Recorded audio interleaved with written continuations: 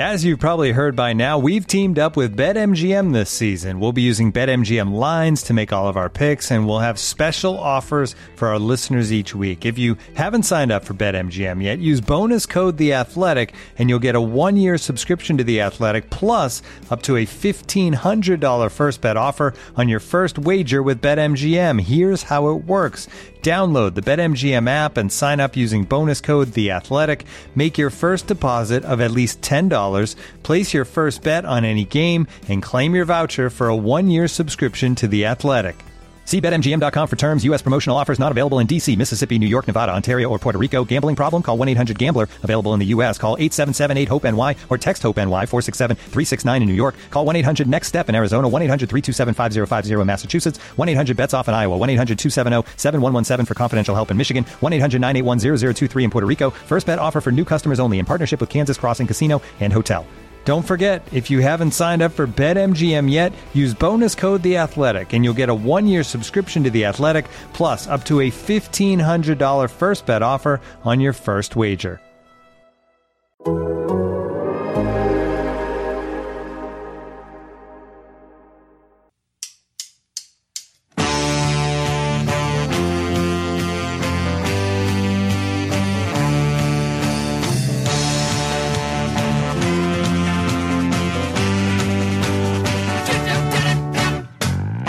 Everybody, and welcome to the Total Soccer Show. My name is Taylor Rockwell, and on today's episode, we're going to be taking a look at CONCACAF Olympic qualifying. To do that is a man who has, despite being pursued by other podcast nationalities, pledged his loyalty to, I guess, the American podcast landscape. It's Joe Lowry. Joe, way to do that, buddy. Oh, yes. I have, in fact, turned down offers from England and Thank you. A number of other nations. I am a multinational podcaster, and Yep. I'm really excited for the future here, Taylor. That makes me really happy. We are going to release a hype video later on of you asking people if they're ready for your podcasting, which is, I guess, our way of transitioning. We are going to talk about the CONCACAF Olympic qualifying, as I said. We're going to talk U.S. roster, the U.S. opponents, and some of their key players. But first, we're going to start with the news that Yunus Musah has declared he will play for the U.S. men's national team. Here's the full quote that I could find. I think it was pretty clear for me to decide to play for the United States. First of all, I think it makes sense to represent the country I was born in. The moment I decided to play for the United States came one day when my heart told me that this was the best place for me. The project that we have now and for the future is so exciting, and it's a great pleasure to be able to be a part of that. I cannot wait to get started. Joe, I think, as I have sort of given away on past episodes, assumed that it was going to be a very uphill battle to get Yunus Musah to commit to the U.S. men's national team, to the point where I was sort of like, if he does, that's great, but I feel like he's going to play for England. Thus, I was very surprised when this news came so quickly and so positively for the U.S. Were you surprised? What was your reaction when you saw it? I was surprised, but just because of how the news came out. I wasn't expecting to wake up, check my email, and see an email from U.S. Soccer in there with 5 different links to content they created about this whole situation. So I was surprised, but I think I was always more optimistic. Maybe it sounds like a slightly more optimistic than you were. Just because of the connection that the coaching staff, that U.S. Soccer's coaching staff, the U.S. men's national team's coaching staff had with Musah. Nico Estevez is one of Berhalter's assistant coaches, and Estevez was at Valencia as a coach, and he did a couple different things with Valencia in La Liga in the past before he came and joined up with Berhalter. And so they had that connection with Estevez. They had that kind of in that England just didn't have. And they used it. There was a great article, I'm sure you read it, Taylor, by Jeff Carlisle in ESPN. They used that connection, and Carlisle wrote all about this. Go check it out, listeners, if you haven't already. They used that connection to maintain a line of contact with Musah consistently over the last, 18 months or whatever it was. They've stayed in touch with him ever since he arrived at Valencia from England. They used that connection so well. They were diligent in their contact with Musah and their relationship and developing that relationship.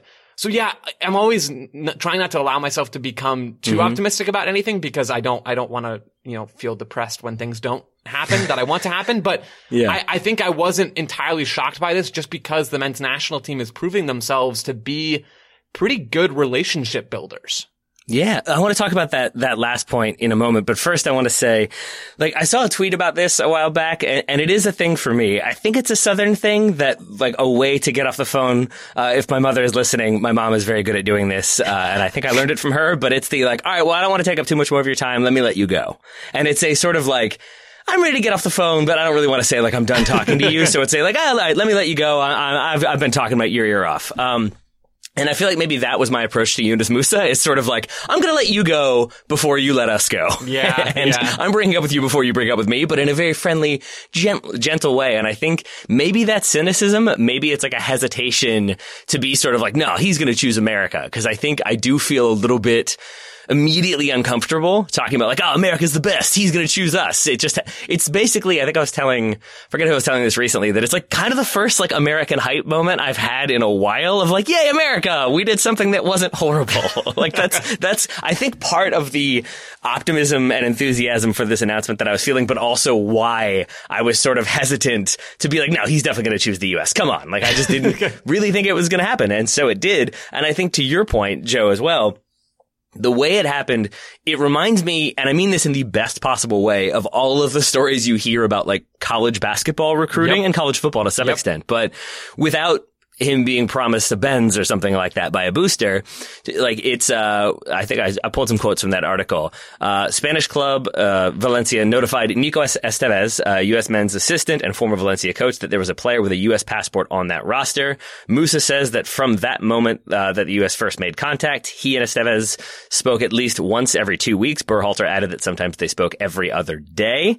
And essentially it got to the point where Estevez was sending him clips and sort of, here's what didn't work in this game, or here's what we think you could work on. And he became a sort of like video source, or a source of how Musah could improve his game. And when you have that relationship, it does then make sense why he would want to stick with a person who he has that relationship with because of his club experience, but now with the national team. Greg Berhalter reaching out and kind of staying active, being proactive in keeping the player involved and keeping those conversations going. It just feels a lot more involved and connected and active than I think I fully realized. I think I kind of assumed scouting was Berhalter goes around Europe, he watches some games, he talks to some people. I didn't realize quite how intense it was. I think one of the things that Greg Berhalter and the rest of his staff, clearly continuing to give credit to Nico Estevez, I think one of the best things that he's done that will extend beyond his time with the U.S. men's national team is develop a system that involves building relationships with the players in the pool. Those could be players that just are American and they don't have other nationalities in their background. Or it could be players like Yunus Musah, Serginho Dest, Andres Perea, who I think we'll talk about later. He's on this U.S. Olympic qualifying roster. Jordan Siebatcheu. It could be players that have the ability to go and play for other countries. Berhalter and his staff have built this network and built this habit of going out and talking with these players and texting with them, sharing video clips with them, pointing out things to them, building relationships with them, even after Berhalter and the rest of his staff are gone. Cause, he's probably not going to be the coach in 2026, right? That doesn't happen a whole lot in the international game. Even after this whole group of coaches is gone from the U.S. men's side of the federation, the work that they've done to bring in players like Yunus Musah and to make them feel wanted, that will be their lasting impact after this staff is gone. I think that's huge. I get caught up in the tactical side of things so often, and that's just kind of the way I am. But there are so many other facets to being a coach, and especially being an international coach.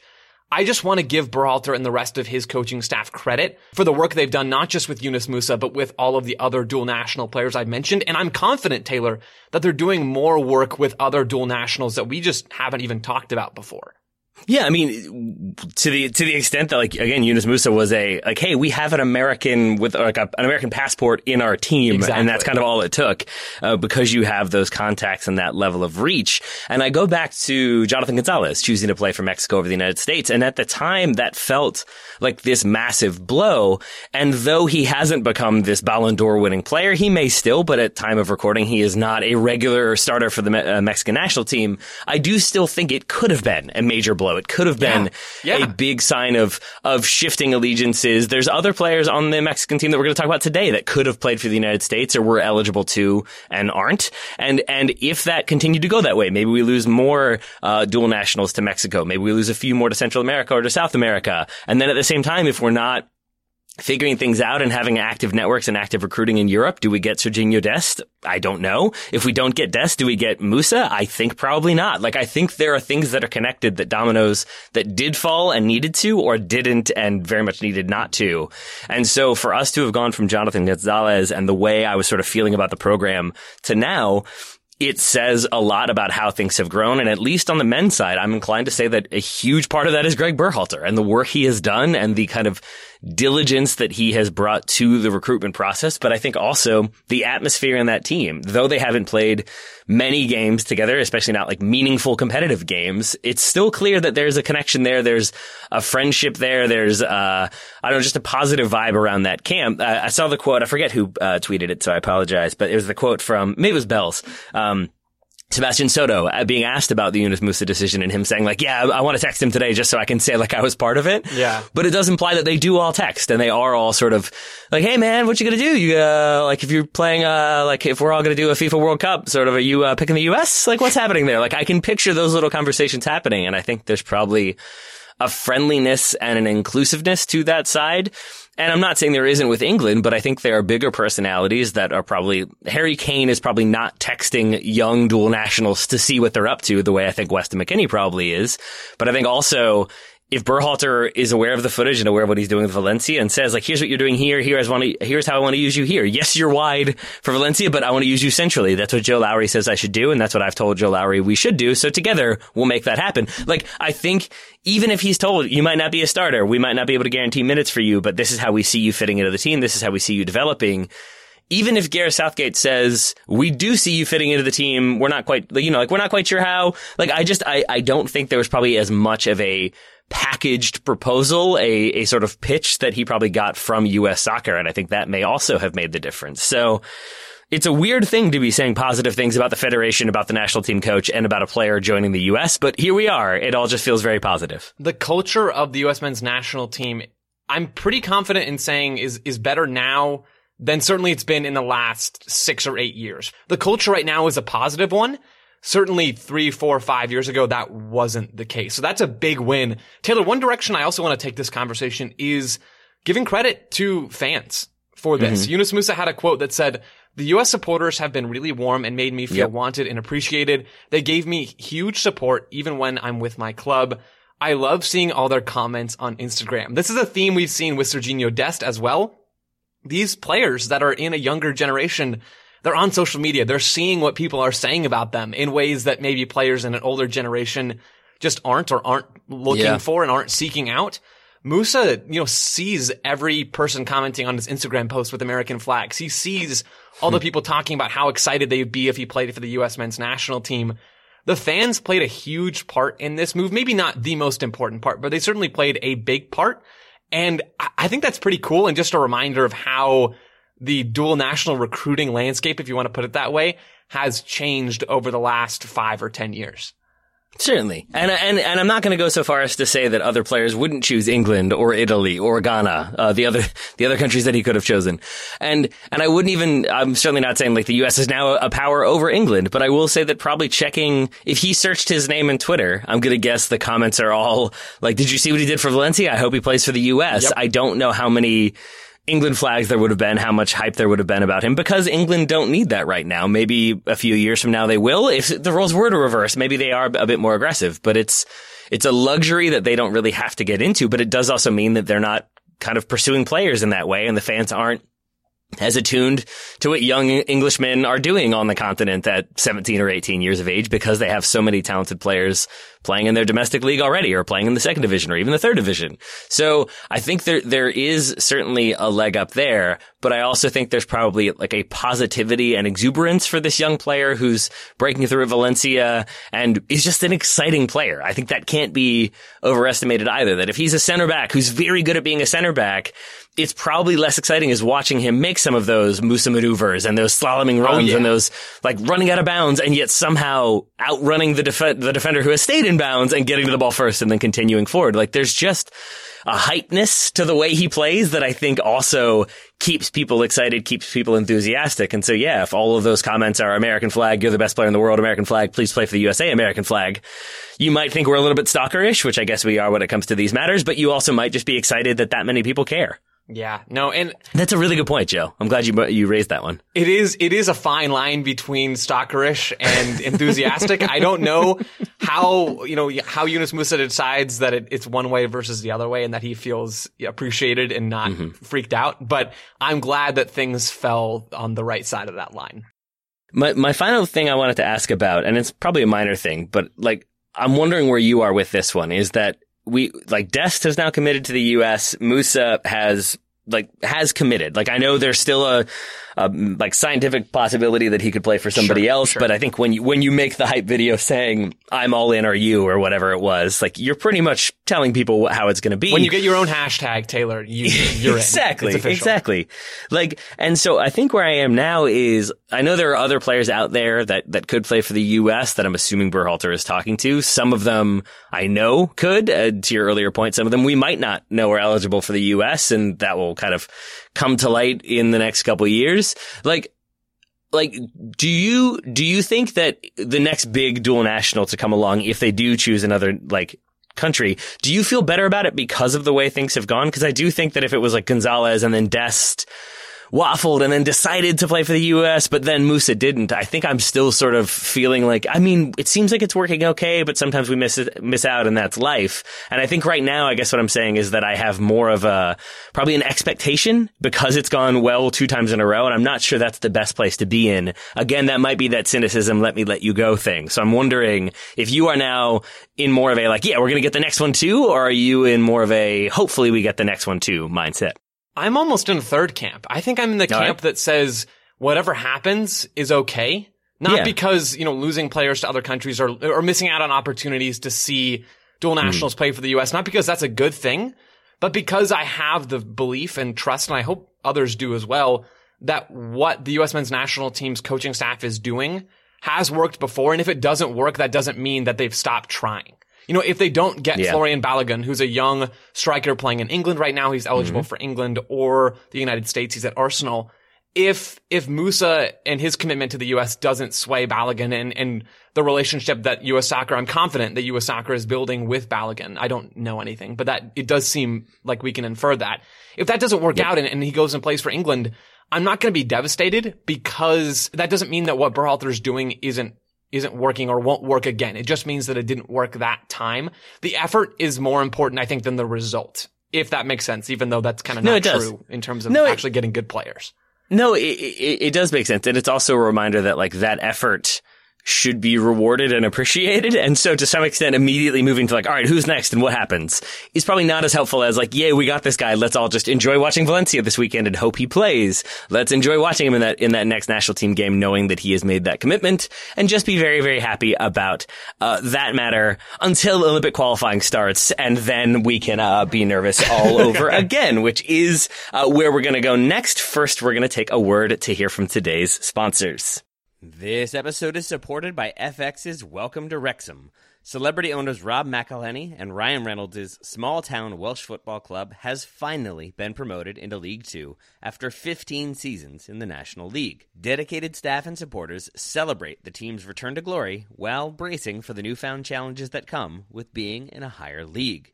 Will Wrexham AFC stand up to the challenge and rise again into League One?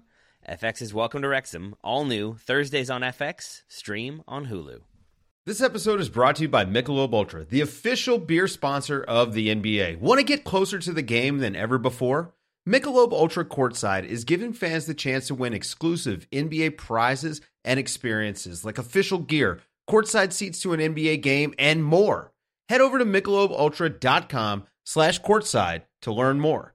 All right, Joseph Lowry, you're getting first and last, the formal naming, because we're getting into a formal competition. This Thursday, the U.S. kicks off its Olympic qualifying campaign against Costa Rica. We have the roster. We have it officially, even if we maybe had it unofficially earlier than that.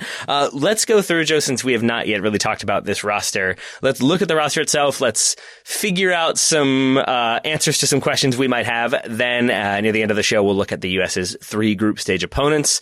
But let's start with the roster, and let's start, I think, in the natural position. Let's go with goalkeeper, Joe. Who are our 3 options in goal? Before we do that, you may have been planning to get to this later, but do we want to give a little bit of context for what these games actually are, or what on earth is going on and why we're talking about this at all? Or do you want to touch on that later? Joe, I think it's really important before we get going to give some context to this because, people might be less familiar with Olympic qualifying and why it might be important. Why maybe it's hasn't been appointment viewing the U.S. men's team at the Olympics and recent Olympics. So yeah, Joe, why don't we get into that? Oh, that was beautiful. That was really well done. I'll give some context here. So there are 8 teams down in Mexico for qualifying for this, for the Tokyo Olympics. So there's 8 teams split into 2 groups. So the USA's group is with Mexico, Costa Rica, the Dominican Republic, and then the US. And then the other group is Honduras, Canada, El Salvador, and Haiti. The way you get to the Olympics from this tournament down in Mexico, the top 2 teams from each group advance to the semifinals.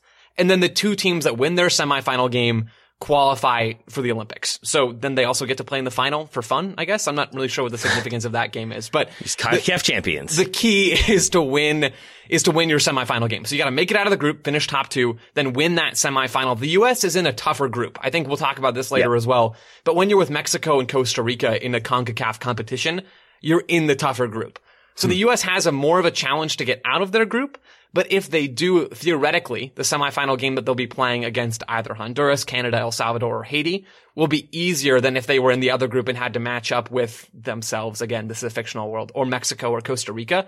So it's kind of a push and pull here. There's some positive, there's some negative, but hopefully that lays the groundwork. It's a U23 roster. This is not a senior level competition because the Olympics for men's soccer, at least, is not a full senior squad event. So we're not going to see a lot of players in this group and on this roster that are the big names because this isn't a senior level competition. Clubs don't have to release their players. So no Pulisic, no McKennie, no Adams, etc. It's mostly US based players with a few exceptions, So I think that lays the context in some of the groundwork here, Taylor. Hopefully that satisfies your original brilliant request. I think it does. Do we want to talk about previous teams at this point, or do we want to maybe hold that off for later, if at all? We can hold that off if that's okay with you. Okay, full. Sure, and cool. And I went with fool instead. Yes, that is fool with me. All right, now let's talk about this roster. Then head coach Jason Kreis, from the 48-man provisional squad, he has reduced it to 31, and now 20. We have our 20-player roster. Joe, who do we have as our options in goal? In goal, we've got Matt Freese, 22-year-old that plays for the Philadelphia Union, JT Marcinkowski, 23 years old from the San Jose Earthquakes, and then David Ochoa, who's 20 and plays for Real Salt Lake. All of those guys come from Major League Soccer. Taylor, this is an interesting group. It's a tough group because the U.S. isn't particularly deep at goalkeeper right now. So you've got, for the senior level, kind of Zach Steffen and Matt Turner, Sean Johnson, and a couple other guys that are hanging around in MLS, Brad Guzan, Bill Hamid, etc. But when you get down to a U23 competition, technically it's U24 because qualifying got pushed back a year from 2020. It was canceled during the pandemic. Now it's in 2021. So FIFA just kept that same age cap. So there are a couple of 24-year-olds on this roster. But Matt Freese is not a regular starter for the Union. JT Marcinkowski did become the regular starter for Almeida at the end of last year, but he still hasn't played a lot of minutes in MLS. David Ochoa is not a regular for RSL either. He had an injury, correct? Yeah, he had an injury in January. Yeah. No, I think he had an injury, and he played some in USL over the last couple of years. Former U20 World Cup starter for the US later on in that tournament in 2019. But this isn't a super strong group, and it's hard for me to pick one player that's, the most likely starter or anything like that, just because we don't have a lot of data on these guys. Yeah, I think you're not alone. Jason Kreis has more or less said that exactly. I think basically saying that they may have an out-and-out starter from the very first day that will be their starter for all of the games, but it's also possible that we will see, I think it was either stated or heavily implied that it would be JT Marcinkowski in one game, Matt Freese in another, and then a decision would be made about who the starter will be from that point on. It does sound like it's Marcinkowski's spot to sort of lose, or at least he is in the number one position if there was a starting lineup tomorrow, or I guess there will be in a couple days, so we'll know then. But it would be really interesting to see that rotation at first. I think interesting because it would make both those players feel a lot of pressure, but I think it would also tell us sort of what Jason Kreis was looking for. Because I don't think it's just a matter of like, oh, they each conceded a goal or he conceded one and he didn't. I'm going to assume it's a lot more to do with their positioning, their willingness to come for crosses, if he needs them to be a sweeper keeper, which one of them is more capable of that. So I think if we do get a change from the first game to the second game, I don't know if it is Freese against the Dominican Republic. I'm assuming that will be an easier game. So even then, I don't know if it's sort of going to be as useful of an exercise and like, okay, they both got 5 shots. Who did better? But I think it probably is who looks more comfortable is what will be the major takeaway. If we get that rotation, if it's Marcinkowski in the first game and in the second game, then I think we have our answer for who's going to start for the rest of the competition. Yeah, the U.S. plays Costa Rica first in their first group stage game, then the Dominican Republic, and then Mexico. And so if Marcinkowski or whoever starts the first 2 games in the group, I don't picture anybody getting thrown in cold turkey against Mexico unless the U.S. has already got their spot wrapped up and is headed to the semifinals and they don't need to win that game against Mexico. They've beaten Costa Rica. They've beaten the Dominican Republic. Then maybe you rotate heavily for that Mexico game and just say, whatever happens in this game, we don't really care. But yeah, I think from what I've read, it sounds like Marcinkowski might be in the pole position, but yeah, we'll just kind of have to wait and see. All right. Should we move to defense? Let's do it, Taylor. Who we got? We've got Julian Araujo, or Araujo, if you are Juan Carlos Osorio. We've got Julian Araujo, 19-year-old of the LA Galaxy, expected to be a right back. We've got Aaron Herrera of Real Salt Lake. He can, by my understanding, be either fullback, more commonly a right back, but can fill in there. The other fullback would be Sam Vines, 21 years old of the Colorado Rapids. I love me some Sam Vines. I drafted him into my Quidditch team for the listener question show we had last week. And then we've got the 3 players remaining in the defense would be center back Justin Glad of RSL, center back Mauricio Pineda of the Chicago Fire, and center back Henry Kessler of the New England Revolution. It's an interesting group, again, of players, some of whom were involved when Jason Kreis called up this group of players back last year, and they were getting ready for Olympic qualifying. And some of those players that Kreis brought in then, like Mark McKenzie, are not with this group anymore because they've moved over and are playing in Europe now and are not released. So we've seen some players that were in both of those call-up lists, and we've seen some players that are new. Mauricio Pineda and Henry Kessler, I believe, are both new to this group or a little bit newer to this group. And I like them both. I guess we're starting in the center of defense. I didn't plan on that, Taylor, but I like Henry Kessler. I like Mauricio Pineda, maybe players that listeners haven't seen as much of because they play in MLS. They were both rookies last year. I like Pineda a lot. He's a really good passer of the ball, which is how Rafael Vicky wants that Fire team to play in MLS.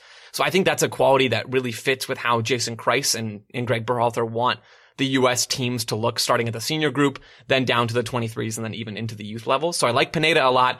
Kessler, we haven't seen him pass the ball as much under Bruce Arena because that's not really how Bruce Arena plays. But he's a big guy, can win balls in the air. He's got some mobility. He's right-footed, but he typically plays on the left for New England, so he could do that left center back job in a back 4 for the U.S. as well. And then Justin Glad, we've seen more of Justin Glad than either one of these 2 guys. He's been in MLS for a while. He played a solid amount of minutes under Freddie Juarez last year, but is not really a standout MLS center back at this point. He's a serviceable option along with the other 2 guys in the center back core. Looking at the defense, like in a broader perspective, with the fullbacks, if you had to guess, who do you think would be the starting left back, the starting right back? And I ask with an eye towards, based on the sort of, the big issue has been a lack of creativity and maybe a lack of attacking flair, which we will certainly talk about. But to preempt that, I wanted to ask how much of a role you think the fullbacks will play in the attack for the United States, and if that answer is a significant one, then again, who do you think does the best job, provides the most attacking option? Oh man, it's so hard because of how Kreis built this roster, and because you're missing kind of the attacking fullbacks that the senior team typically has. Dest would be age eligible, but not in this group. He's overplaying for Barcelona. Reggie Cannon, same situation. I believe he's age eligible still, not in this group. Anthony Robinson, similar situation. So you've got all of the kind of Brian Reynolds, same deal. The more attacking fullbacks that Berhalter has used to bomb up the wings really aren't in this group. We've seen Sam Vines do that job sort of, and we've seen Araujo and Herrera do that job as well in December and in January in those domestic-based camps. But none of those players really bomb up the wing the way Robinson or Dest or even Cannon do for the full senior team. So I'm almost wondering how big of a role those guys are going to play. I think they'll still occupy the wide channels, but I could see Kreis pull out a different rotation that would maybe keep them a little bit deeper or maybe tuck one inside. Greg Velasquez of the Scuff podcast talked a little bit about some rotations that we could see that might be different just because of how this roster is constructed. But I think Vines is the starter at left back for sure. Herrera probably has a slight edge over Araujo at right back, but I could see that right back spot going to either one of those guys. And I still think they'll be involved in the attack, just certainly not Dest levels of involved. So this isn't a defensive question. It's more of a players not being there question, because heading into qualifying, I sort of thought like, okay, we didn't qualify in 2012. We didn't qualify in 2015 when we played these competitions. This time we have to. If we don't, something is seriously wrong.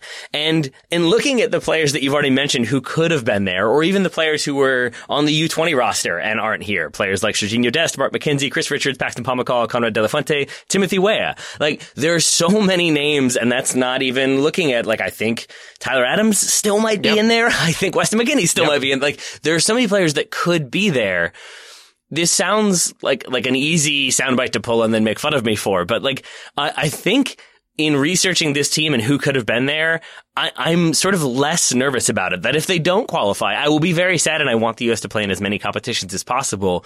But it doesn't feel as much like a sort of like a what's the term I'm trying to look at? The sky's not falling. The sky's not falling, right? It's not quite a like, oh, see, here it is. This is the thesis statement on the program is failing. If they don't qualify, it's sort of like, well, yeah, they didn't qualify because they're so good. Like, the program has gotten better that so many players are playing abroad and not being released. Even in Major League Soccer, there's players not being released. We had 3 from Atlanta being held with their clubs. Like, this could be a much stronger roster. Not to say that it's a bad roster, just to say that when you look at the names that are eligible but not there, it makes me feel way happier about the state of U.S. soccer, to the extent that if they don't qualify, I think it's not an excuse, but it is definitely part of the reason why. Yeah, if they don't qualify, I'll take it one step further. Everything's fine. This is not this is not the end of the world. This is maybe a B U23 squad for the US, maybe kind of a BC squad for the US. If you look at the depth chart of just sheer U23 players, a lot of these guys wouldn't be top 2. Some of them might be, but others wouldn't be. Sam Vines definitely would be, but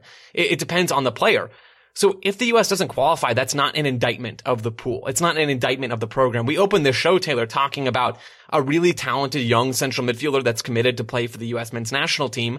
He's not in this group. If he was, he would be 100% a starter in this camp.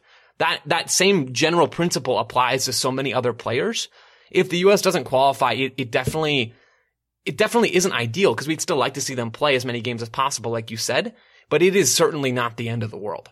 All right, cool. I'm glad we're on the same page about that one. I just wanted to get that out up front, because I do think it factors into a lot of like my perception of this team, because with other iterations, both in terms of qualifying, in World Cup qualifying, I think there's always that pressure of what happens if we don't, what happens if we don't. And it informs the way you see this team of like, is this guy good enough? Is this going to be enough? Are we going to have enough here? And I think people who do feel that way about this team, totally justified, because it's an international competition we want to go to. But I think I have less of that this time around, because it's hard for me to be like, well, this means that we don't have any good right backs if we have like a deficiency there. And it's like, no, we've got 15 potential starting right backs. It's less of an issue for me. So I still want to qualify. I just wanted to get that one out up front. But back to the defense then, Joe, looking at those 3 center backs we've already talked about. If we do have sort of this team mirroring what Greg Berhalter wants his team to be doing, it would stand to reason that we need center backs who are comfortable on the ball. Who do you think of those 3 is the most comfortable in distribution, in picking out some slightly more challenging passes? Pineda, for sure. He does that a lot for Chicago. I don't know how good of a passer Kessler is. Glad is serviceable in that regard. I think he doesn't have to do a lot of that with RSL either. So just because of his club situation and because of his actual skill set, Pineda is definitely the best passer in this group. All right. Let's then move to midfield, unless you have anything else to say about defense. No, let's carry on. All right. I will invite you to list our midfielders, Joe, because it's sort of confusing the way this roster is broken down. So I leave it to you to decide how you want to talk about our midfield. Yeah, so the roster release from U.S. Soccer was useless in this regard. So I'm just going to do it my own way. Sure. The central defensive midfielders. I'm just going to list 4 players in that spot, and then we can delineate them a little bit more after that. Jackson Ewell. Because there's one more to be discussed after that, basically? Yeah, kind of. Yeah. Jackson Ewell, 23-year-old from the San Jose Earthquakes, a player that's played for the senior team. We've seen him get some caps over the last year and change with the full national team. Andres Perea, who we first got a glimpse of, I believe, in January camp, recently committed dual national that used to play for Colombia's youth teams. He's a 20-year-old from Orlando City. Then Johnny Cardoso, aka Johnny Soccer, 19-year-old who plays for Internacional in Brazil. And then Hassani Dotson, 23-year-old midfielder from Minnesota United in Major League Soccer. Then there's technically one more kind of central midfielder in this group. I'm not necessarily sure he's going to play there, but it's Djordje Mihailovic, 22-year-old for CF Montreal, got traded from the Chicago Fire this offseason. He was going to get to play for Thierry Henry, but that's not going to happen anymore. It's such a strange group of midfielders, and I'm not even sure, again, that Mihailovic should be involved in this. It's a lot of defensive-minded players, Djordje being the main exception to that. Cardoso has played as the 6 for the U.S. before. Dotson plays typically as half of a double pivot for Minnesota United, but he's played some fullback, and he's also played some central midfielder and midfield 3. Jackson Ewell is a 6, even though he plays as part of a double pivot with San Jose. He is a number 6. He's that deep-lying player. And then Andres Perea came on and played as a 6 for the U.S. men's national team against Trinidad and Tobago in that second half and actually pushed Jackson Ewell forward. He pushed the 6 forward to an 8 because he's even more of a 6, at least in Greg Berhalter's eyes, than Jackson Ewell is. Taylor, this midfield group confuses me just a little bit.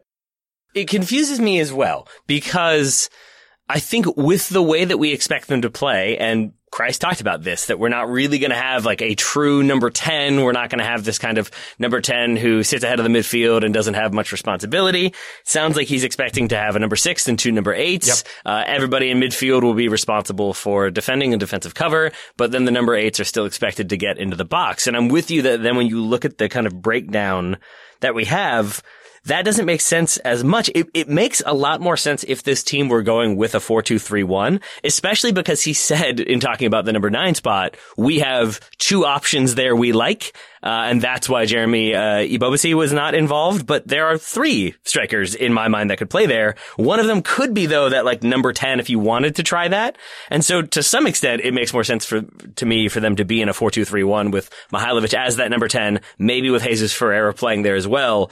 But it doesn't sound like that's what we're going to get. So then that does mean that we're probably going to have Jackson Ewell as the starting number 6 would be my assumption.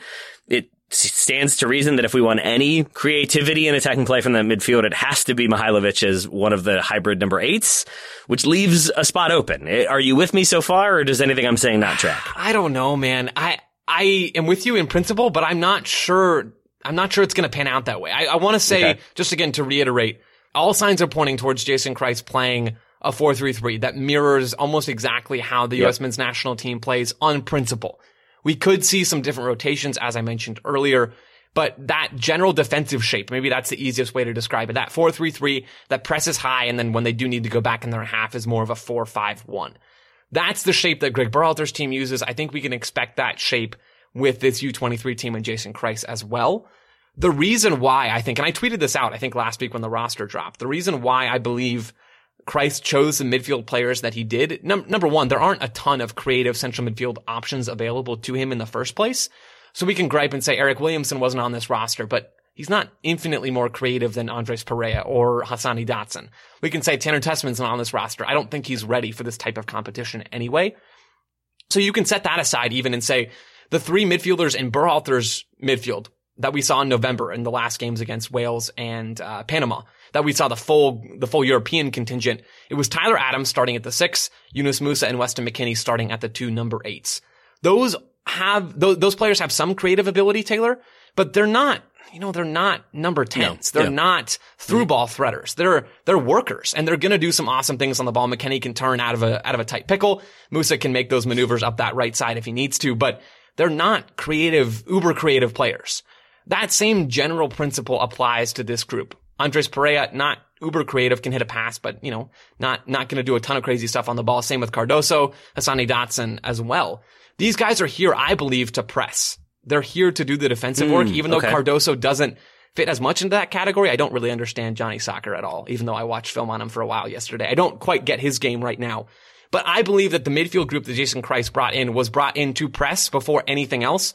And that's probably why we don't see a ton of creative players in addition just to the lack of available options in the pool.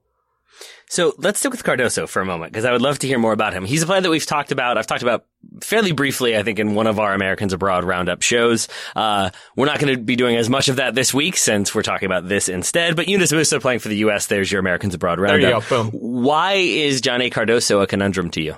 So he played as a 6 in both of those friendlies in November as well, coming off the bench for Tyler Adams in both of those games. But then Jason Kreis had a quote about trying Cardoso at the 8 and seeing this creative ability in the attacking half. And I guess he got that look at Cardoso from a previous U23 camp before the world went to crap, kind of. Yeah. But I watched the film, Taylor, and I'm not Jason Kreis. Kreis has a better view of Cardoso than I do, certainly. I'm also certain he's a better talent evaluator than I am. But now that I got all those disclaimers out of the way. Let's not go too far. Okay, but I'm covered. I got the disclaimers out of the way. I don't see it from Johnny Cardoso. He's 19, so I'm not saying, he's not going to be a good player. He's not already a good player. But he's not really a creative passer in the attacking half. He's not mobile defensively. And so if you wanted to play as an 8, he's not really a perfect presser. He's not a good fit for that job. And if you wanted to play as an 8 and get on the ball in the attack, I don't think he really brings a whole lot there either. But then you have him as a 6, and you're facing the same issue you have with Jackson Ewell. He's not super mobile, and I don't think he's a better passer than Jackson Ewell is right now either. So I see him as a depth option at the number 6, but I guess Kreis sees him as a number 8 that could start in these games. I just don't quite see what Kreis sees. We did have Cardoso getting a goal against Pelotas, so maybe that's part of it. Is like he saw him scoring, was like, oh, he can score a goal. That means he's attacking. Let's just put him there. So then it sounds like overall, though, you would expect this team to be like a bit more physical and aggressive in their defensive approach, and less so tiki-taka Barcelona. Yeah, I think that's just the direction the pool is moving right now. I think Liverpool is the best club comparison for what Berhalter is trying to build this program into. They play a 4-3-3. They press aggressively a lot of the time. They stay roughly in that shape. They have the center backs back as a pairing. Then they move the full backs high when they have the personnel to do that. The midfield 3 are all workers with some creativity if you're Thiago. And then it's the more false 9, Roberto Firmino, aka Jesus Ferreira, dropping in and wingers running in behind. That is the direction we've seen the U.S. move, at least in possession and even defensively as well over the last calendar year. So I think that's roughly going to be mirrored by this U23 group. All right. Anything else to say on the central part of the midfield before we move on to the more attacking part? Just to say, I do think it's possible we see a couple more rotations and maybe the possession shape changes from what the senior team's been doing after I just pointed out all the similarities and what Berhalter's trying to build. But I don't know exactly what those rotations will be, and I don't think they're especially likely, but they are possible. All right. Joe says rotations possible. I agree. We are going to take a break to hear from today's sponsors, and then we will be back to round out the roster and talk about the U.S.'s opponents in CONCACAF Olympic qualifying. Looking for an assist with your credit card, but can't get a hold of anyone? Luckily, with 24/7 U.S.-based live customer service from Discover, everyone has the option to talk to a real person anytime, day or night. Yep, you heard that right. You can talk to a real human in customer service at any time. Sounds like a real game changer if you ask us. Make the right call and get the service you deserve with Discover. Limitations apply. See terms at discover.com/creditcard. This episode is brought to you by Michelob Ultra, the official beer sponsor of the NBA. Want to get closer to the game than ever before? Michelob Ultra Courtside is giving fans the chance to win exclusive NBA prizes and experiences like official gear, courtside seats to an NBA game, and more. Head over to MichelobUltra.com/courtside to learn more. All right, Joe, we've got, by my count, 6 players still to be discussed, so I'm going to address them now, basically by lumping them all together and saying that we've got a few different attacking options. In terms of the wings, if we are going with a 4-3-3, we have Jonathan Lewis, Sebastian Salcedo, and Uli Yanez as the sort of wider options, and then I would say Sebastian Soto, not Salcedo, but Sebastian Soto. Whew, 2 Sebastians in a team is confusing. Jesus Ferreira and Benji Michel as your sort of out-and-out number 9 possibilities. I might want to put a caveat on that. I believe Benji Michel is more of a winger, but he's a direct player that could serve as a get in behind number 9 as well. But I do think for Orlando City and probably for this group as well, he is more likely to play out wide. Okay, that does make more sense because I was sort of going off of like where I'd seen him deployed previously. Yeah. And it didn't make sense with that we have 2 number 9s to have him then be a third number 9. Yeah. That seems like depth you don't need in a squad that is Small. going to be pretty small and thus not that deep. So okay, so then that makes more sense for him to be a wide option. I think it also portrays that I just have an assumption that Ulianes will be starting on one of the wings. I hope so, man. I hope so. He's had a rough go of it recently. He's back in California.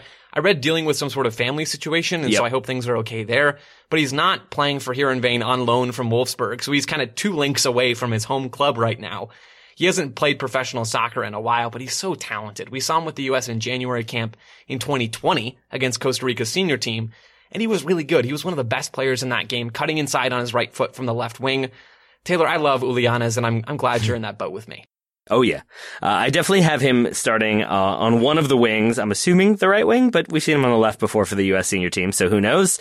And then of your remaining options, Joe, who would you like to see start for whatever reason?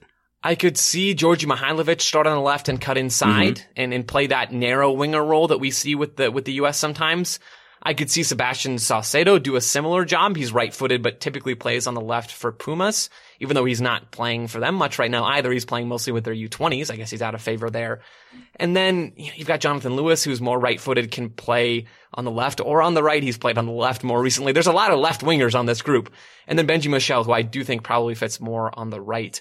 I'd like to see in a perfect world Ulianes and Sebastian Salcedo start, but it doesn't seem reasonable to have 2 guys who really haven't been playing and have roughly similar profiles playing at the same time, one on each wing. So Taylor, I don't really know where I fall on this. Which one do you think if we continue to go with the senior model of like whoever, if it's like Christian Pulisic as the number 10, even if we don't have number 10s in this team, but the kind of rotation thing we've seen where sometimes that left central midfielder goes out wide and plays like on the left wing and the left winger becomes more central. Which of the 2 players that we've talked about so far do you think give you that best option? I'm assuming it's Djordje Mihailovic more central, and then it sounds like it's Sebastian Salcedo would be the other option out wide. Yeah, I'd love to see Mihailovic start as one of the 3 central midfielders and then push high into that front line and play almost in the left half space. And then rotate with Ulianes or rotate with Sebastian Salcedo. Because they all have kind of similar profiles, you could have that clean rotation and not lose a lot in the attack. I don't know that we'll see that, but I think it could be kind of cool. All right. But do you have a player of that group? It sounds like it's Ulianes that you think does the most exciting thing, or you're just most excited to see? Ulianes is probably my favorite player on this whole roster. Maybe Mauricio Pineda is in that, in close contention for that spot in my heart. But Ulianes is such a talented player. This could be a great chance for him to get a little bit of confidence back on the field, get back into form. Yep. I'd be happy with him starting on the left or on the right. I think I have him on the left in my preferred starting 11, but beggars can't be choosers, Taylor.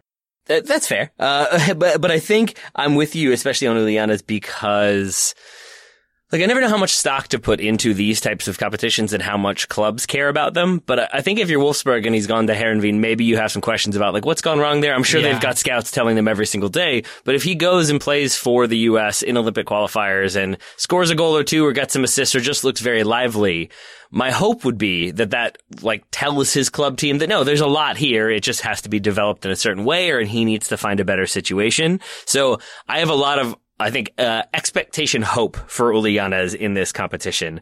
I don't know if he will be the one getting all the goals. I'm assuming that will be one of the 2 players we haven't really talked about yet. And I'm a little bit confused about our number 9 options, Joe. Okay, so we've got Jesus Ferreira and Sebastian Soto. Where are you at on these guys, Taylor? Where's the disconnect? They're different. like for everything we've talked about previously when we've talked about these players, that Jesus Ferreira is, I think the more mobile, the more likely to be that false 9, the one to kind of drop in and create midfield overloads and try to combine quickly. Sebastian Soto, from everything I've seen from him, both with Norwich's academy more recently and then with Telstar before that when he was on loan, he's going to lead the line. He's going to fight for long balls. He can win stuff in the air. He's probably the best aerial threat aside from maybe one of the center backs on this team. So I think it's just that we have this sort of out and out number 9 who can lead the line, stretch the defense, cause problems in the air, is going to fight for everything. And then Jesus Ferreira, who I'm sure has a good vertical, but I don't think does that same thing. So it just feels like we'll probably get a very case by case, very opponent-heavy approach when it comes to these number 9s. Yeah, I think they're just brought in to do different things. I think that is the answer almost to the confusion itself about them being different. Mm-hmm. They're here to be different, I think. Jesus Ferreira is that drop-in kind of number 9. Soto's more of the classic, I'm going to stay high and then operate in the box kind of number 9. Yeah, he'll drop in sometimes, but that's not really his game. Ferreira is here to get more reps in the role that Berhalter wants him in. I think that's primarily why he's in this group, and he's just one of the best options at that spot in the whole pool anyway. And then Sebastian Soto is just here to bring a different look. He could just change things up off the bench in the 60th minute. He could come in and start against Mexico if the Ferreira thing hasn't been working. It just allows Jason Kreis to have 2 different looks to throw out the opposing defense, and I think that has value. Yeah, I suppose that makes sense because then I think where my head goes is like I would prefer to have, like, if you have, let's say you are going to be false 9, more mobile striker. I always love a system in which you have that starting number 9 who reflects that, their backup, and then a different sort of striker as your sort of third choice to bring on if you need to change it up entirely. I don't always love when it has to be one, okay, that player needs a break, but this player coming on does something very different. Mm-hmm. But I'm sure Jason Kreis can coach his way around that. But it does also then allow you to, maybe it's Sebastian Soto comes on to stretch the defense and be the hold-up play, but then you still have Jesus Ferreira on the field running off of that. Like, I think there are ways they could play together, especially if the U.S. is chasing. But I think it does also then make sense that even if the system has been working for 60 minutes of Ferreira running all over the place and Costa Rica not knowing what to do, there's an argument to be made for if they adjust and they put on a more mobile defender, or they have one of their midfielders drop deeper and just mark that player, then you change it up in the 60th minute, bring on something entirely different, and it necessitates another plan or change of plan for Costa Rica or whomever it might be. So I think that versatility also probably a positive, more so than I'm letting it be in my mind. Yeah, and I've seen a lot of people talk about how it's unfortunate that Ebobisse isn't on this roster. We mentioned it briefly earlier. I'm kind of fine with the fact that he's not on this roster. I like him as a player. He's good with Portland. I think it would have been fun to get to see him as a 9, which I think is his best position, even though we see him out wide a lot for Gio Savarese. But I'm not necessarily convinced that he's a better player than Jesus Ferreira as a 9 or Sebastian Soto as a 9. And so I'm in the camp that says it's kind of fine that Jason Kreis just brought in 2 9s and they have different profiles. You'd like for there to be a third, but when the roster's only 20 players, there's only so much you can do, right? Yeah, I mean, I think I'm with you. The 3 omissions I had that I wanted to ask you about were Ebobisse, Eric Williamson, and Tanner Tessman. And you've sort of addressed them all individually, so I don't have to. But even there, there are reasons for why they could have been included. There are arguments to be made for how they could have made this team better.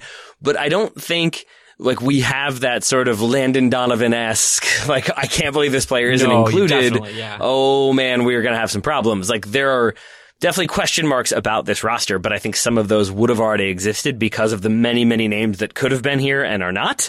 So I think to some extent then, I personally like a lot of what I've seen from Ebobisse, and he's been on the show, so I have that personal sort of he's been here, let's get him on the field, let's make things happen. But I'm not going to then let that supersede my just looking at this team and thinking, yeah, Jason Kreis probably knows what he's doing, or I'll give him the benefit of the doubt and hope that that's the case. But if it's not, again, I won't panic entirely, but I will probably say, I do wonder if maybe Jeremy makes this team better. Yeah, and he might. Monday morning quarterbacking is, I guess, what I'm saying. Yeah, and we can Thursday morning quarterback? Yeah. Is that the right day, or Friday? Whenever we're going to have Friday that morning, Costa Rica review out Friday morning. Thank you.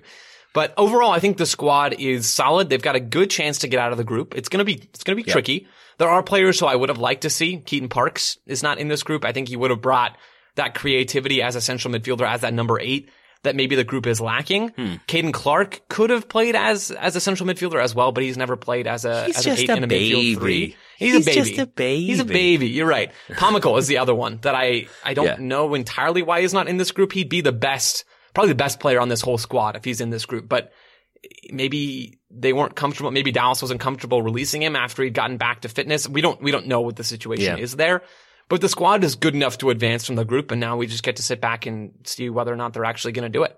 There's only one FC Dallas player, right? Jesus Ferreira. Yeah, I believe so. Tanner Tessman and Pomykal did not make the cut. So we never, maybe it was just FC Dallas being like, you can have one, but not That's 3. It. Not 2, just 1. Yeah. Definitely not 3. Do we want to do starting 11s briefly, Taylor, or do we want to skip that? I would like to hear your starting 11 because, I can't even be trusted to put players in the right positions. So let's go with let's go with the kind of thing that we usually do, Joe, of what is the thing that you would 70% like to see and 30% think we'll see, or vice versa. But either way, a combination of maybe what we think we'll see with what you would like to see. So not a back three, for example. Right. But if we're assuming that we will go with a 4-3-3 with players being roughly in the shape and positioning we've talked about, who would you like to see as your starting 11? Yeah. So combining my view with Jason Kreis's, or our perception of Jason Kreis's view, I've got JT Marcinkowski in goal. I think David Ochoa is my favorite goalkeeper on this roster, but that seems to be a recurring thing. He hasn't been as involved. So Marcinkowski in goal. Then for my center backs, I've got Mauricio Pineda as the right center back and Henry Kessler as the left center back in my back four. Then right back, I have Julian Araujo. I think he has a higher ceiling than Herrera, but I'm guessing Kreis is going to go with Herrera. So I'm just covering my bases there. And then Sam Vines is the obvious starter at left back. I feel more confident about him playing and starting than almost any other player in this group. So I've got Marcinkowski, then Herrera's probably the starter at right back, but I'd like to see Araujo, Pineda, Kessler, and Vines going from right to left along the back line. Then I've got Jackson Yueill as my number 6. He's a borderline, he's a rotation player for the senior team. I think that puts him in a good spot to be a starter here. Then I've got Andres Perea and Hassani Dotson as the 2 pressing 8s, even though we haven't seen Perea play as an 8 with the national team yet. I think he can do it, so I'm hoping he can, and I'm putting him in that spot. And then for my front 3, I've got Jonathan Lewis on the right, Ulianes on the left, and Jesus Ferreira in the middle.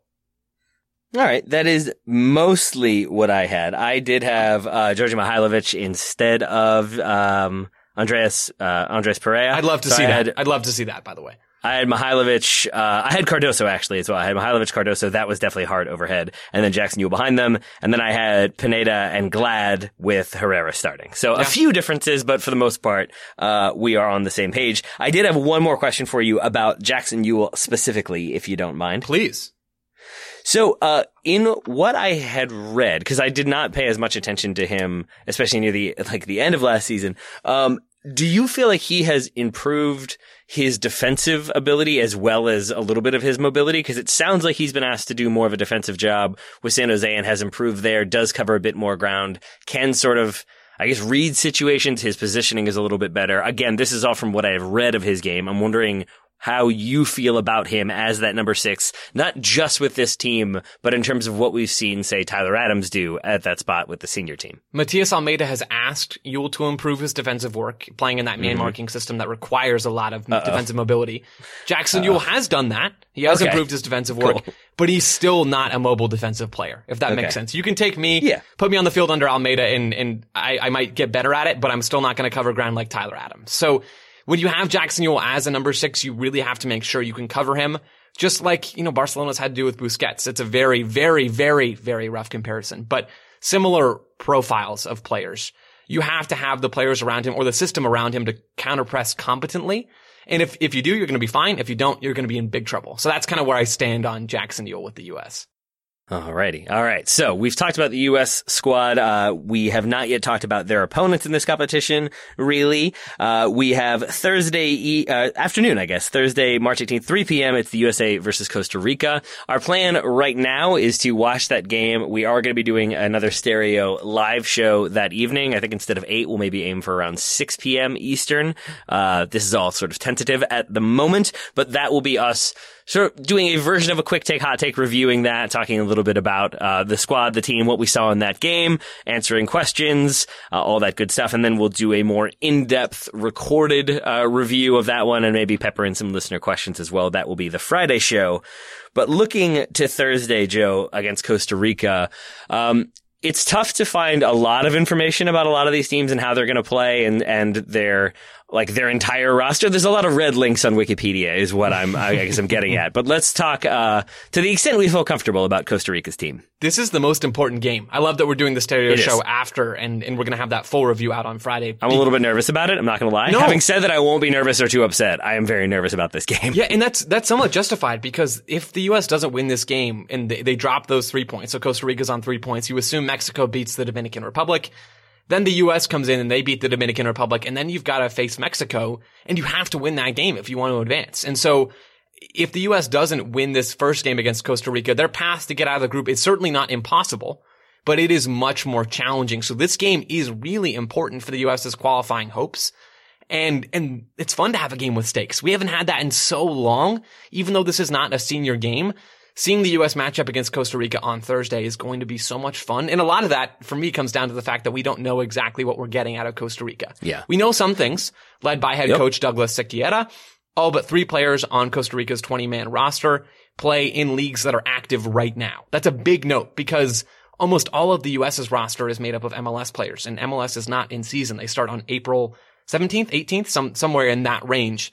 They're a month away from starting. So Costa Rica's fit. They're ready. A lot of them play together, and a lot of them play in the league in Costa Rica, which is a decent level. And 15 in the domestic league, 7 coming from Alajuelense. Yeah. So it's a group that likely has much better familiarity with each other than the U.S. has between its players. And so they're fit, they're ready, they know each other, and they have some real talent on this roster, Taylor. They do, and I want to start with Luis Diaz, who is a player that I am mildly terrified of. As you should be. Somewhere Jordan Angeli is smiling kind of evilly, because Luis Diaz of the Columbus Crew, the one note I have on him, because I know a bit more about him, I didn't have to write it all down, but I just have fast. No big deal. It. That was a weird flex on my part. I don't know why. That was like the dumbest flex ever. Flex what you want to flex, my friend. I think you have definitely done more research and paying attention to Major League Soccer than I have. So, I think you're justified in saying like, yeah, I didn't have to go as deep as you did. Whereas I definitely spent a decent chunk of my morning watching Luis Diaz play. I just take too many notes. And so I got to cut back on that a little bit and just rely on what I do know. And I do know that Luis Diaz is really fast. But honestly, Taylor, I'm more interested in your view on him. You watched the film, as you just said. What did you notice? Why do you think the U.S. should maybe be a little bit afraid of this guy? Not that I disagree. Yeah, I mean, because it seems like he can kind of handle anything. Yeah. That, like, if you want to get into a physical confrontation with him, he can handle the physicality. If you want to get into a foot race with him, he can do that too. But then he has the footwork and the dribbling ability, and he'll take you on. He'll do a few stepovers. There are, I think, a few different similarities in my mind to the player that we've talked about at length today, Yunus Musah, where he can go at people, but you can also see that sort of step over, and then that third touch sends him 20 yards down the line, but then he gets on the ball before it rolls out of bounds and kind of continues the attack. I kept seeing him ride a challenge while dribbling the ball at pace and then making a smart decision with it. So it felt like he is a player who could, for any number of reasons, cause this U.S. team some problems. He's a very good player. He was great for the Crew in their win over the Seattle Sounders in MLS Cup.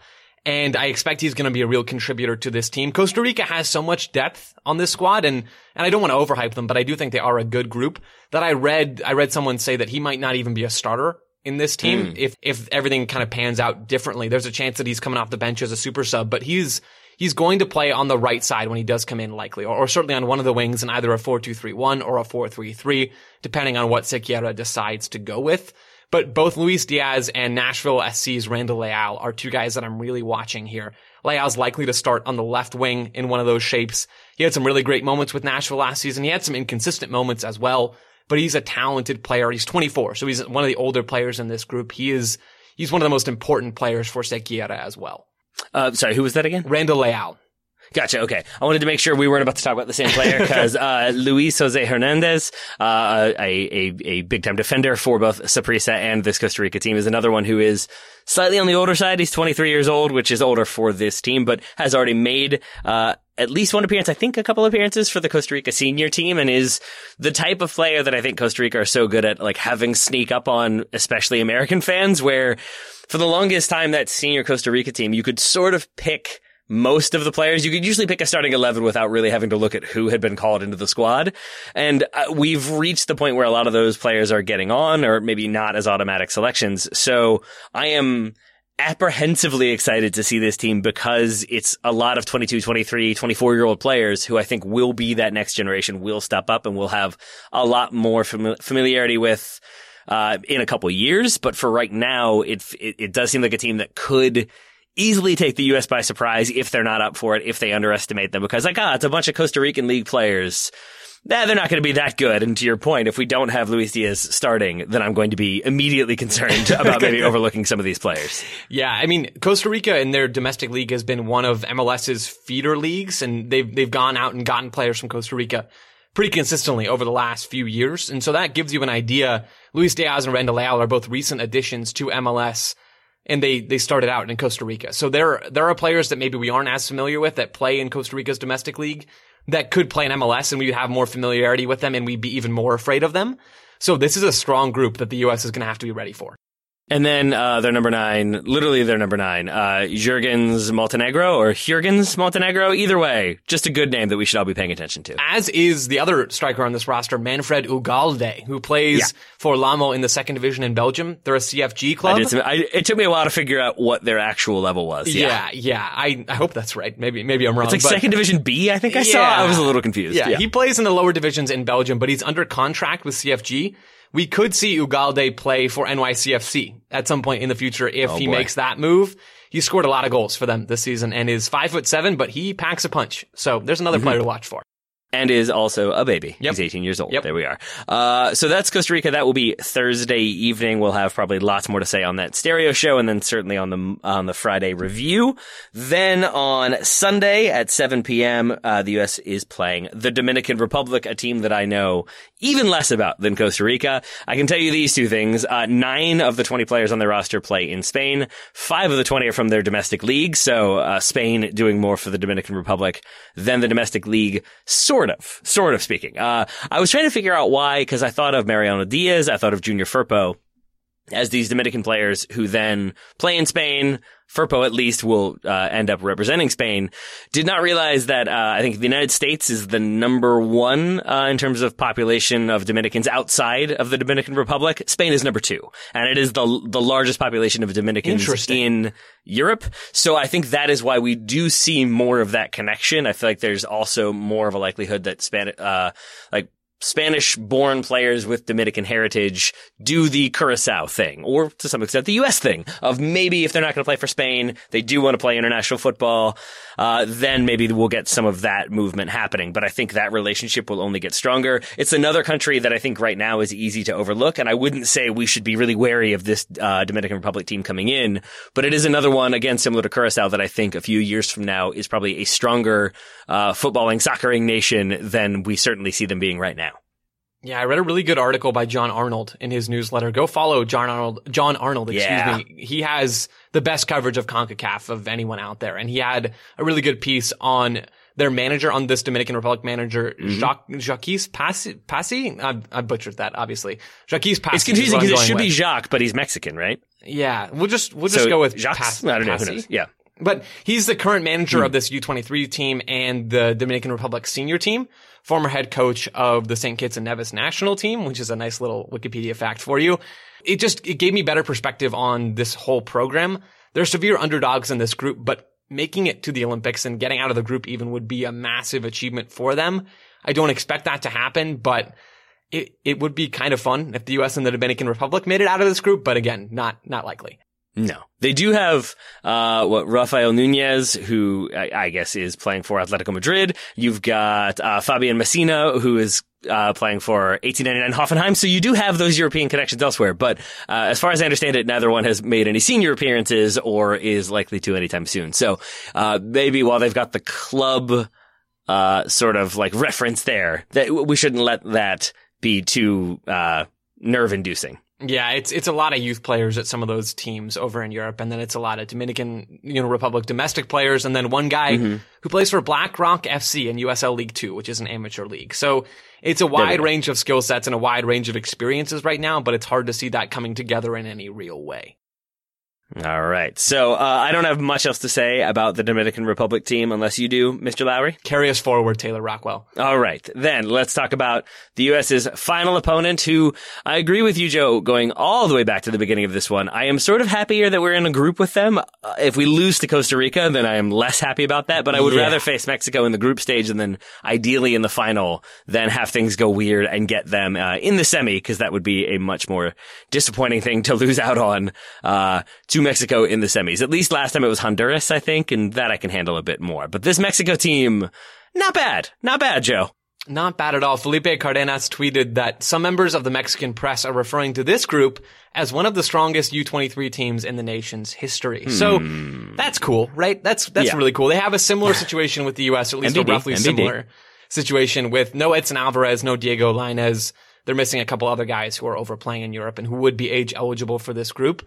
but led by Jaime Lozano. All 20 of the players on Mexico's roster play in Liga MX. So they have a lot of experience at a better league than MLS. They have plenty of players to keep your eyes out for. This is going to be a tough opponent for the U.S. Let's talk about a few of those then. Are there any like names in particular that you thought were particularly compelling? Because to your point, I think I saw a story. Here it is. Almost every player called up has been active in Liga MX, and almost every player on this roster has played at least 500 minutes and many more so this season. So it's a very active team with a lot of experience. But with that said, Joe, who makes you all the more nervous? First, because there are plenty, is JJ Macias, who's a striker for Chivas. He scored 11 goals already this season. He's a real threat in the box with either foot or his head. He does a lot of damage in the 18-yard box. He's mobile. He sees space really well from what I have watched of him. He's a guy that every team in this group, Costa Rica, the United States, and the Dominican Republic, are going to have to watch for, game plan for, and make sure that they do not get free. They don't let him get free in the box, because if they do, Macias is going to do some real damage. Yeah, he is one of two players, Macias and Gilberto Sepulveda, who played for Mexico at the 2019 U20 World Cup, where they did lose every single game. And so for a moment I was like, well, that's good. Like, they lost every single game. They can't be that strong. But only two players, and it was definitely their strongest performing players who are now still with the team. Sepulveda, I think, will be starting at center back, but is definitely a very good defender. And then, I would assume Macias will be their starting number 9. If it's not him, then it's Santiago Munoz. Not Munez, who I think was the one from the Goal franchise. Santiago Munoz is a U17 World Cup runner-up. 3 goals and 9 appearances for Santos Laguna. From what I saw of him, he looks like a good player. I wouldn't say he's like lightning fast or is like Erling Haaland in front of goal and can't be stopped. He just seems like a competent, capable player. Yeah, he looks good. He's a dual national as well. He could play for the U.S. He was born in El Paso.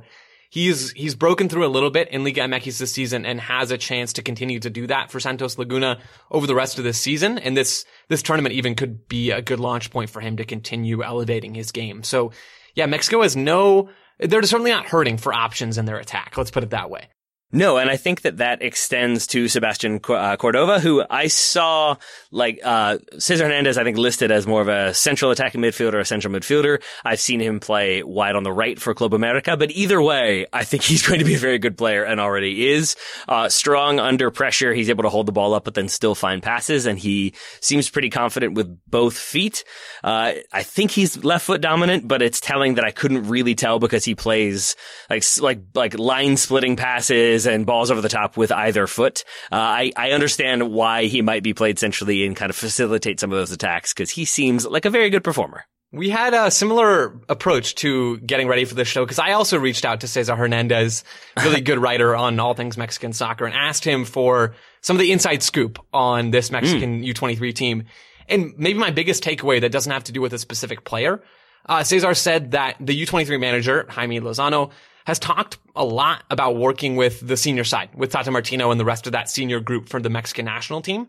So a lot of members of the media are thinking that it's going to be a 4-3-3, a Tata Martino-esque 4-3-3 with this U23 group that's aggressive, that presses high, that moves the fullbacks really high, and just has no regret about going forward very quickly. So we could see Macias lead that line in the front three. We could see Cordova be one of the central midfielders that's really aggressive and pushing high over and over again. There's a lot of talent in this group, and that 4-3-3 style that Tata Martino likes so much, I think fits the group of players very well. Did Cesar happen to tell you anything about vulnerabilities or potential opportunities for the United States to exploit by chance? Maybe? Hopefully? Possibly? I don't believe he dipped into that section of our preparation, but this is a strong squad. This is an A- team for Mexico.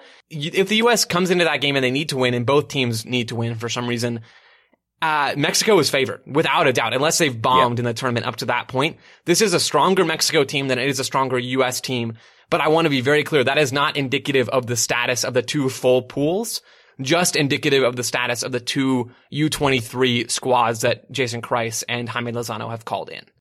And I think I'm correct in saying that it's not as though we're locked into any of these players for the Olympics, right? You can change it up pretty much entirely. Yep. Mm-hmm. So we could, based on congestion this summer with how many competitions there could be for the U.S. to play in, like maybe this is more or less the team that we're going to send to the Olympics if they do end up qualifying. But we might also get some of those names we've already talked about included in there and giving us a stronger team. And obviously we have the 3 overage players to be added in as well.